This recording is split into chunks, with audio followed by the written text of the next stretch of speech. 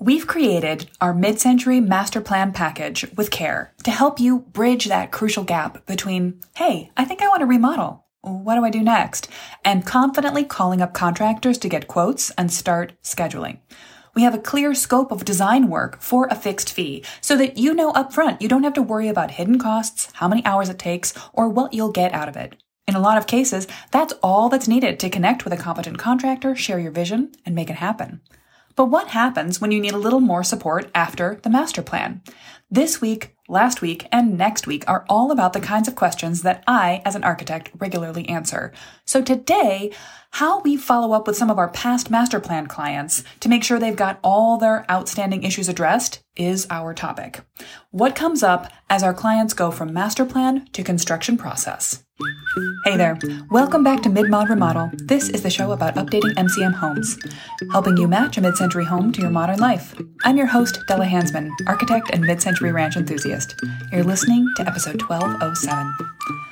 Before we get into the follow-up questions I've answered for some of our after the master plan clients, the sequels to a master plan, if you will, let's talk about the prequel. In other words, what are the pressing questions on your mind right now? If you've ever wished you could just ask an architect a question about your home, now is your time. Go to the link in the show notes page and submit your question by the end of Sunday, May 7th, so I can answer it on next week's Ask Me Anything episode. You'll find the Ask Me Anything question form, as well as show notes with links to the references I make and a transcript of today's episode on my website at midmod-midwest.com/1207. If you listen to the episode today and you find yourself just wanting to get started on a whole mid-century master plan of your own, then the easiest way to make that happen is to schedule a one-to-one chat with me on Zoom.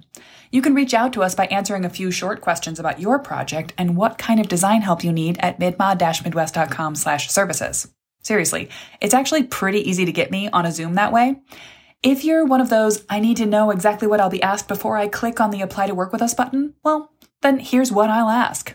Your name, your partner's name, if you've got one, your email, your address, so we can peek at your house on Zillow, who'll be the point person for your decisions, how you heard about us, what kind of help you're looking for. And if that question freaks you out, one of the answers is not sure. So far, so good? Then we want to know a little about your house. What do you know about its history, when it was built, and what's been changed or updated about it since the original owner? What you are looking to change about your home right now, and what mid-century elements are you most fired up about or excited to add to or improve on?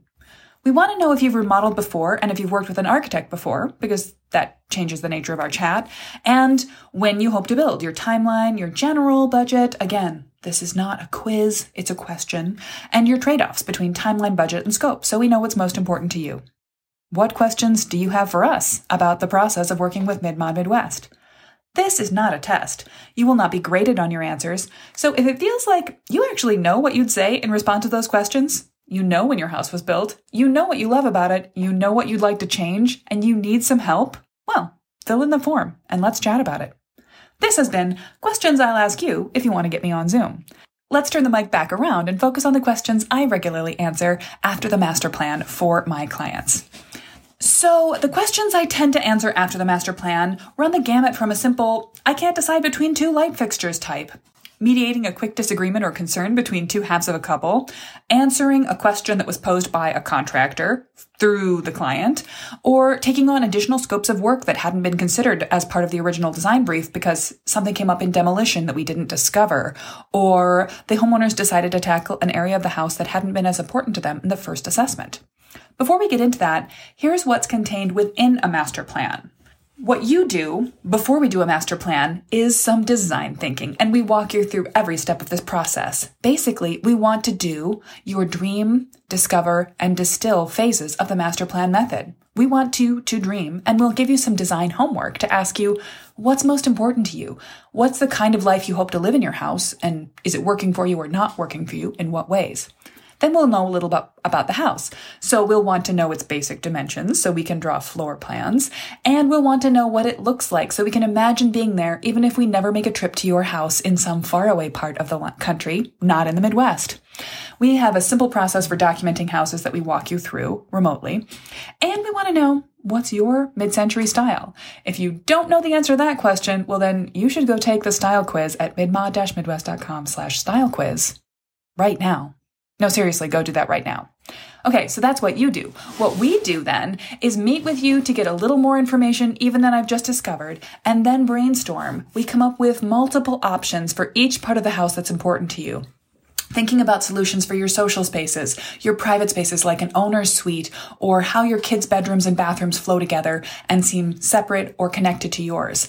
How a basement den might flow up and connect to the upper house or out into the yard if it's a daylight basement. And definitely how the spaces around the house, your outdoor rooms, connect to the inside spaces for that great mid-century modern flow between inside and out. We put together what we call a mid-century solutions package filled with multiples of 3 options for all of those different spaces.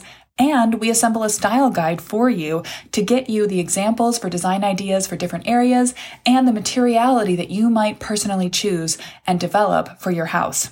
We meet again to figure out which of the multiples of 3 options work best for you and pull together a set of final schematic drawings, which have perspective sketches and plans that you can use to visualize and demonstrate what you want to do in your house to the contractors who will be part of your team to make it happen. This process is so helpful to anyone who wants to make sure they keep the mid-century style alive in their house and to really fast-track the remodel design process. The benefit is that you get our input, our insight into everything that's going on in the house, and also you get the process of going from dream, what you wish the house could be, to practicality as quickly as possible following the steps of the master plan method. So there is a place at which the master plan stops. We have to have a boundary because we charge a fixed fee for it. We can't just charge you a fixed amount of money and then work on the house forever. So once we've come up with our 3 plans and we've pulled them together into a final version, some clients don't need anything else. Others choose to just enroll into the Ready to Remodel system so they can get ongoing support from the community and from me. And some of our clients come back to us after the master plan to ask for a little bit of additional design services. I think the easiest way to explain that is to talk about a couple of recent projects where we've done that. Here's one that forms a great example because we helped them a great deal in a bunch of different ways over the course of the last year. The master plan originally was for a couple relocating from California back to central Indiana to be close to extended family. They found a solid and, for its time, creatively built, generously sized ranch house with 3 bedrooms, an existing modest owner suite, and a daylight walkout basement on a beautiful property. But the layout was very vintage 1950s. With a cut-off kitchen, the house felt dark all day despite its beautiful surroundings, and this couple dreamed of bringing their California modernism back to a modest Midwestern ranch. They contacted me because they'd been able to find a very talented and qualified building team in Indiana that considered themselves a design build firm, but had no experience with or knowledge of mid-century design. So we provided them with our classic master plan package, multiple options to modify the layout and better connections to the beautiful outdoor spaces, plus the mid-century details to give the entire house a complete style overhaul. Now, we were taking on a journey from mid-century vintage time capsule to a home suited for someone with a mid-mod fusion or even a modern mid-century taste. And at the end, after the master plan package was completed, the local build team started to do their lovely job of pulling together all the details and putting our plan into action. They also had follow-up questions. So both the owner and the owner via their contractor got in the habit of reaching out once or twice a month, sometimes multiple times a week with follow-up questions, often prompted by the questions that came from the builder.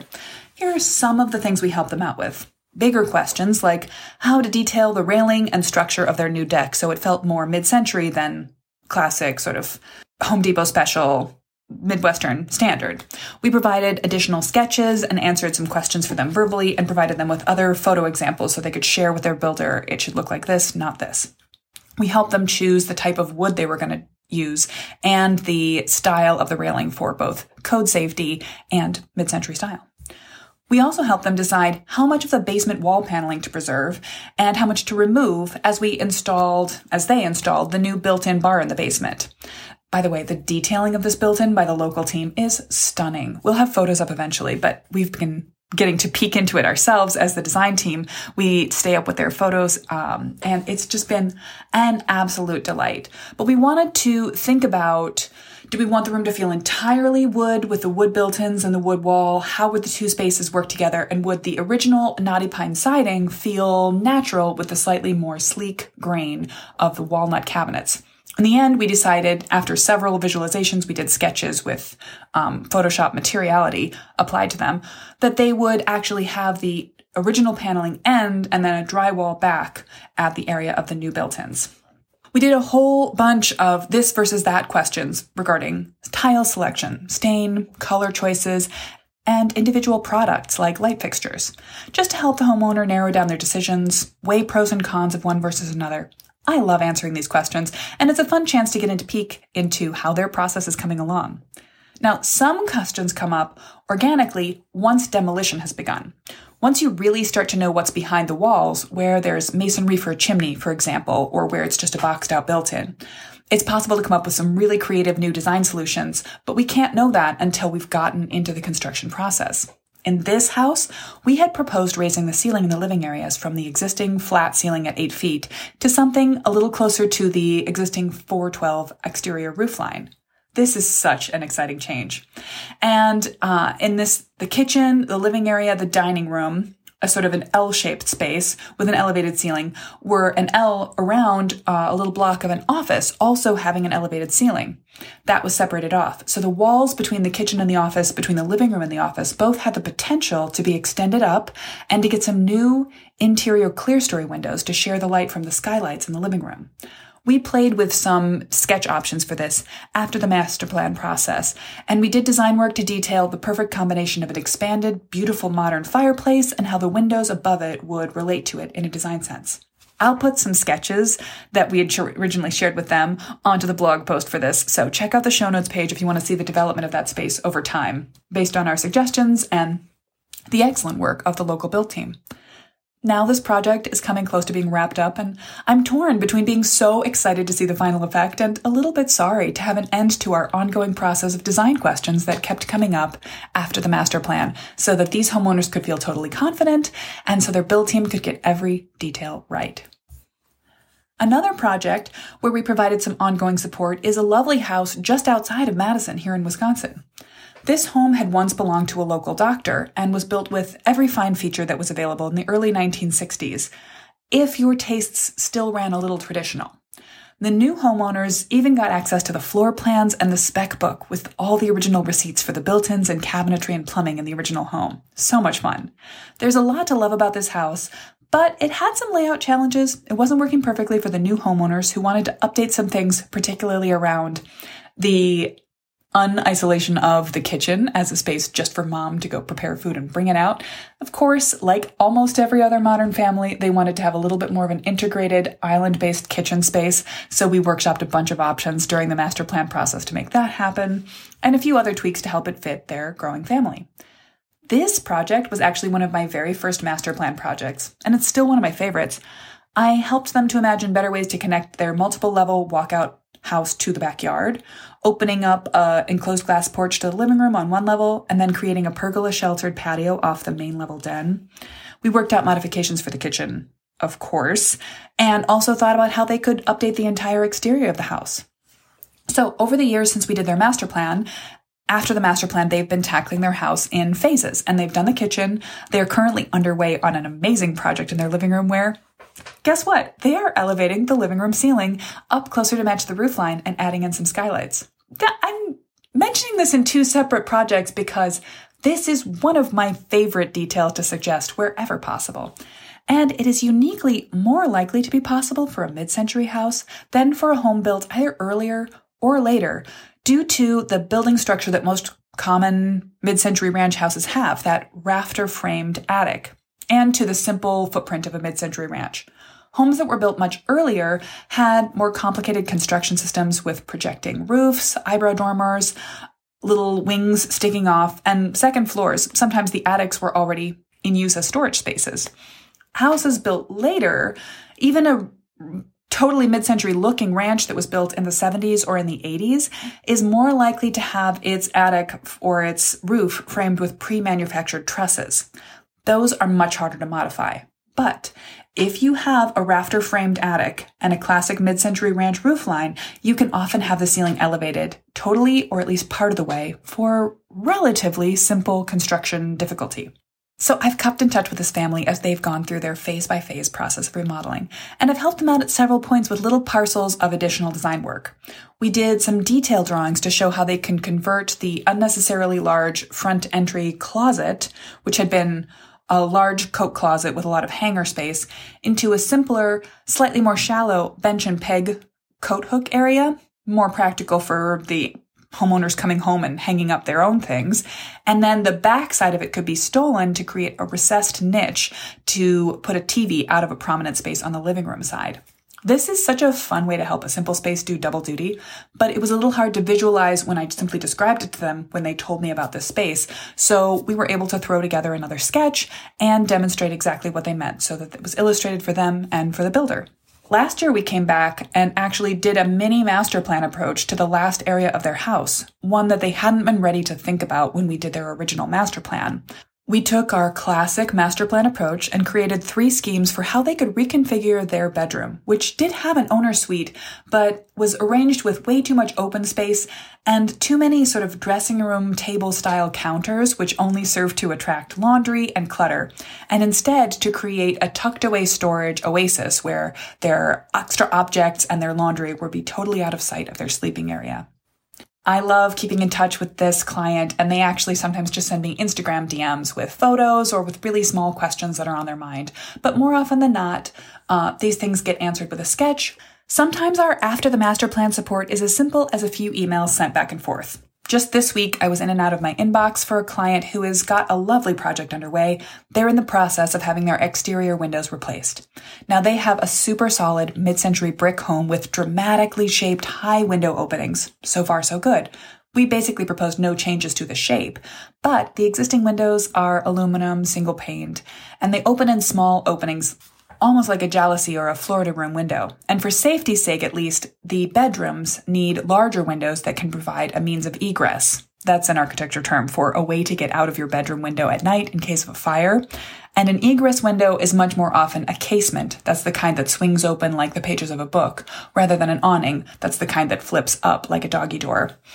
So they emailed us to know that they're in the works on their window replacement project. They told us the company they're working with, Marvin, and the line they're looking at, and then they asked if we had any extra insight. I love this kind of question. It gives me a chance to pontificate in a helpful manner. I reminded them, of course, that they don't have to replace their windows just in case they were looking for an out. One thing you can do especially if you have poorly insulated but not air leaky original windows, is just beef up the insulation of your curtains. But they confirmed that they were looking to replace. So then I shared some of my thoughts on the best size and shape for replacement windows, that I don't recommend any of those silly faux divider elements that some window companies put inside the glass. Don't get me started on those. They are unsuitable for any type of house, but particularly a mid-century home.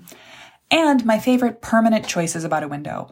Why I recommend a dark metal clad finish for the exterior, or fiberglass if that's the line you're looking at.